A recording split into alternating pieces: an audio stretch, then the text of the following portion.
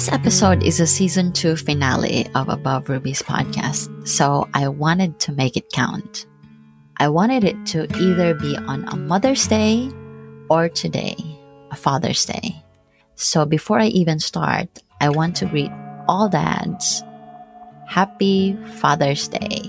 Tatay, Papa, Daddy, Dada, Dad. Happy Father's Day po sa inyong lahat. And not only that, I also have several greetings in this episode from other people. Si Papa ay masipag. Mahal na mahal niya kami. Ni Mama, mahal na mahal ko si Papa. At sobrang miss ko na siya. I love you, Papa. Happy Father's Day. Thank you. Si Papa ay sobrang sipag. Di ko narinig na napagod siya sa pag-work niya. Si Papa ay sobrang maalaga. Siya yung advisor ko sa lahat ng problema ko. Napaka-supportive niya sa lahat ng plano ko. Thank you pa sa lahat-lahat. Salamat kasi lagi kang andyan para i-guide ako at suportahan sa mga plans ko. Thank you pa sa pagsalo nung times na down na down ako sa mga payo mo na hindi ko makakalimutan. At syempre sa pag-provide sa mga needs namin at kahit hindi namin kailangan binibigay. Sa pagiging instrumento sa ministry na mapalapit kami lalo kay Lord. I love you pa. I will find someone like you someday. Happy Father's Day. Si Tatay ay laksipag.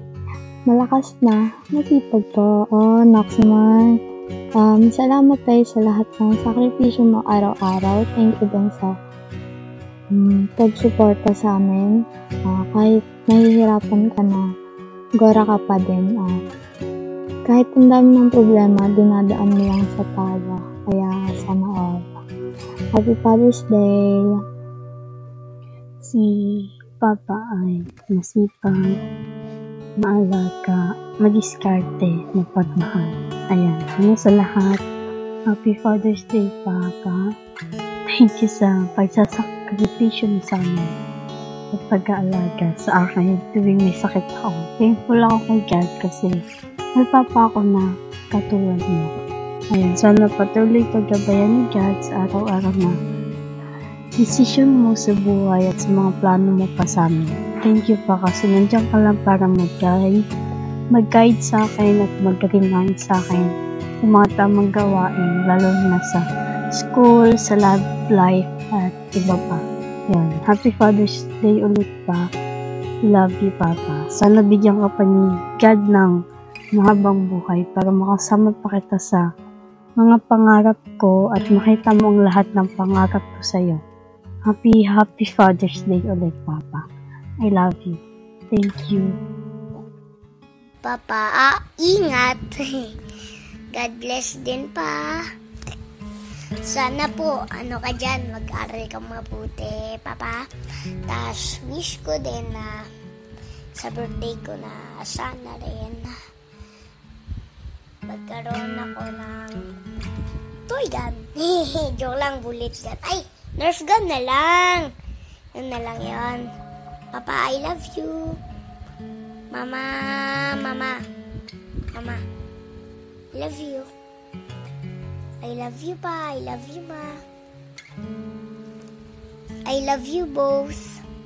And, Papa, alagaan mo kaming mabuti, ha? Kung wala ka sa pasok, at kung kami naman, alagaan mong sarili mo. Yun naman yung Papa, anuhin ko sa'yo. Remind ba?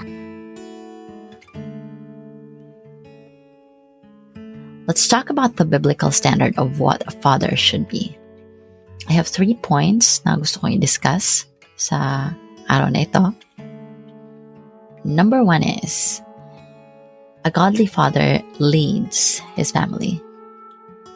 In Joshua chapter 24 verse 15, ang sabi sa Bible is, and if it seems evil to you to serve the Lord, choose yourselves this day whom you will serve, whether the gods which your fathers served that were on the other side of the river, or the gods of the Amorites in whose land you dwell. But as for me and my house, we will serve the Lord. This is a very famous verse na sinabi ni Joshua during the time that he was leading the Israelites. And we can see that he was firm. Napaka-firm niya sa decision niya. He and his house, his family, his household, they are going to serve the Lord no matter what happens. And that's a good example of being a leader in the family. Number 2, a godly father does not provoke their children. Another verse that I really like is in Ephesians chapter 6, verse 4. It says in the New King James Version, "And you, fathers, do not provoke your children to wrath, but bring them up in the training and admonition of the Lord." Sa verse na ito, we see 2 different things. Number 1 is the thing that fathers should not do. That is to bring their children to wrath. And the second one is what they should do. And that is to bring them up in the training and admonition of the Lord. Kapag pinag-uusapan yung papa na talagang tinitrain yung mga anak nila, you can imagine someone for sure in your mind. In fact, while I'm saying this, maraming mga taong or mga papa na pumapasok sa utak ko who are really setting a good example in training their children. They can be training them to sports, or they can be training them to different other things, music, arts. These dads, mga inaan natin to, mga sinasaludo natin kasi they are really training their kids very well. And that's what the Bible says also. A godly father trains their children, not only to sports, to music, to arts, or any other interest that they want their children to do or to have, but most especially to train them to love the Lord and the admonition of the Lord, and set a good example of being a godly man to their children as well. Number 3, a godly father is a forgiving father.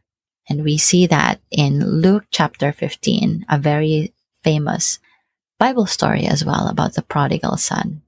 Ang prodigal son na ito, kung iisipin natin sa panahon ngayon, ito yung anak na walang pakialam sa tatay niya. Walang pakialam sa hirap na ginawa ng magulang niya sa pag-invest, let's say, paggawa ba ito or paghihirap ba ito sa isang negosyo.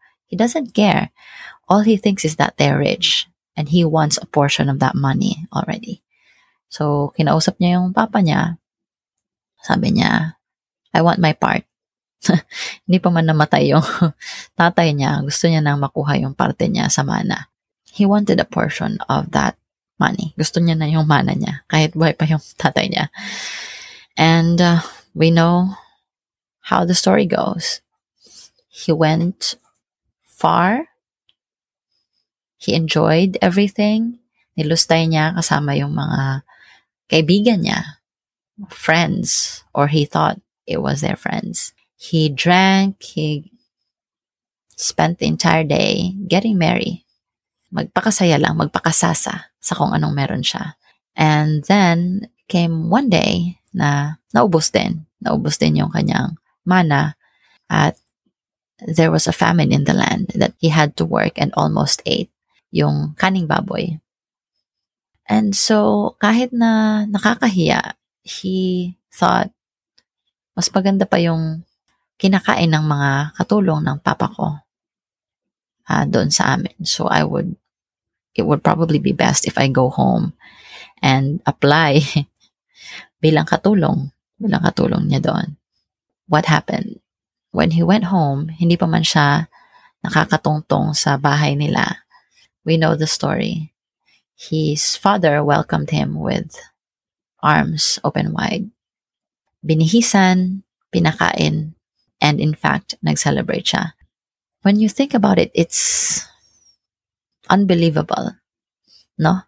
Na parang sa laki ng ginawang kasalanan ng anak mo, kaya mo pa kaya siyang tanggapin. But that's how parents are. That's how forgiving some fathers are.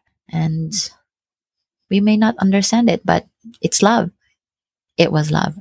Ma-share ko lang, naalala ko dati, when I was growing up, si tatay namin, very strict, very, he was such a disciplinarian. So pag nagkakamali kami, palo. May hindi nagawang tama, palo. It was part of the discipline. And growing up, I did not understand. I thought, hindi nila kami mahal. Hindi nila kami mahal. Parang palagi na lang napapalo, palagi na lang may mali, palagi na lang. Yun ang tumatak sa utak ko. So growing up, I looked at my tatay na hindi siya loving, hindi siya caring. Ganon ang naging expression ko sa kanya. But when I was mature enough to understand everything, that's when I realized that si tatay ko ay very loving na tatay. And in fact, very caring siya. I did not see that for a very long time, but I am so happy that I finally realized everything was for us. It was for us, for our own good. And we thought na nai-enjoy nila yung pagpapalo nila sa atin, pagdidisiplina nila sa atin. They didn't. They just had to. So right now, when I see my father, I remember my tatay. It's nothing but a loving tatay. A very sweet and loving tatay. He does not express it in a very sweet way like our mothers do. But we know that he is a very loving tatay and a forgiving tatay too. So yeah, that's the standard of what a father should be. That's the biblical standard. A godly father is a forgiving and a loving father. We know that these biblical standards are not easy to do. It's not easy to lead a family. It's not easy to train your children. It's not easy to be a loving and forgiving father, especially when your kids do something wrong. But this is what a godly father is. And this is nothing that we can do on our own. It's something that only by God's grace can we do.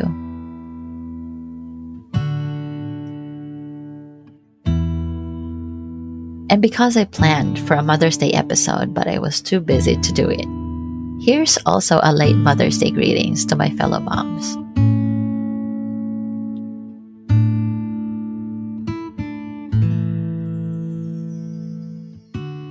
Hi, Ma. Happy Mother's Day. Happy Mother's Day. Salamat sa pag-aalaga sa amin at titiis sa mga ugali namin kahit na minsan pasaway kami. Pero mabait naman kami. Salamat, Ma, sa paghihirap sa pagtatrabaho para mapaaral kami at mabigyan kami ng pangangailangan namin. Stay healthy and stay strong para sa aming magkakapatid. I love you, Ma. Mahal na mahal ka namin, Ma. Ayun, what's up, Nay? Happy Mother's Day, Mother. Oo, thank you for supporting me. Tapos, alam ko na nakakapanot magsabi sa amin araw-araw na maghugas ka na ng pinggan, bumangon ka na, mga ganon. Tapos, kahit stress ka na, maganda ka pa din. Nak, sana all. Tapos, salamat din sa mga paalala sa amin. Salamat din sa love na binibigay mo sa amin. Tapos, salamat din sa pagluluto mo araw-araw sa amin kahit kami dapat ang gumagawa. Thank you din sa pagising sa amin sa umaga pag di kami nagigising sa alarm namin. Yun lang. Happy Mother's Day. Happy Mother's Day. Ayun, syempre una sa lahat, thank you kasi may mama ako na halos magkamukha tayo. Hindi malalayo sa pagmumukha natin. Yan, thank you. Ayan, hindi ako magsasawang magpasalamat sa'yo simula sa pagkabata ko. Salamat kasi inalagaan mo ako, andyan ka lagi. Lalo na pag may mabigat akong pakiramdam, nandyan ka ni Papa sa tabi ko. Salamat sa'yo, Ma. Ayun, sana maging masaya ka ngayon sa kaarawan yung sa mga nanay. Dahil deserve nyo tong kaarawan na to dahil kayo ang mismong tumatayong ilaw ng tahanan. Ayan, the best mom ka for me. Salamat sa pagpapayo mo at pag-aasikaso mo sa amin. Thank you, Mama. Ayun, sorry sa lahat. Alam mo na yon. Thank you, Mama, dahil hindi ka din nagsasawang magsuporta sa amin sa mga pangarap namin. I hope God will give you a long life and you'll see that I have reached my goals for you. Salamat sa lahat, Ma. Happy Mother's Day, Ma. Love you. Yes naman. Hi, Ma. Una sa lahat, thank you kasi may mama akong maganda. Char. Thank you kay Lord kasi hindi niya ako iniwan at hindi niya ako pinabayaan at higit sa lahat, binigyan niya ako ng nanay na laging nandyan para suportahan ako sa mga plans ko sa buhay ko. Thank you, Ma, sa mga pag-aalaga, sa pagluluto, sa mga bonding. Siyempre, sa pag-appreciate din ng mga pinagagawa ko, mga niluluto ko. Thank you, Ma, and I pray that God will give you a long life para makabawi pa ako sa inyo ni Papa. Thank you, Ma, kasi hindi mo ako iniwan. Lalo na sa panahon na sobrang nahirapan ako. Hindi niyo ako pinipressure nung nawalan ako ng work, lalo na nitong pandemic. At hindi naging madali talaga.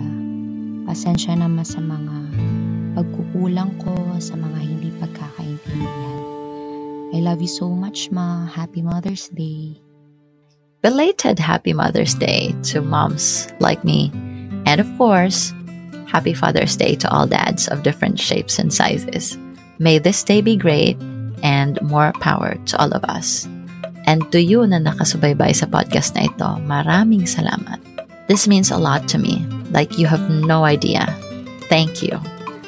This episode sums up Season 2 of Above Ruby's podcast, and I pray that God continues to bless you and keep you always. Hanggang sa susunod na season, I will see you again next time. God bless us all. Hope you enjoyed today's episode. Sign up to my newsletter so you're notified of my next podcast at www.abovepreciousrubies.com or follow me via Apple Podcast, Google Podcast, Spotify, YouTube, Amazon Podcast, and other podcast streaming platforms. If you have comments, questions, or suggestions, email me at nilyn@abovepreciousrubies.com. I look forward to talking to you.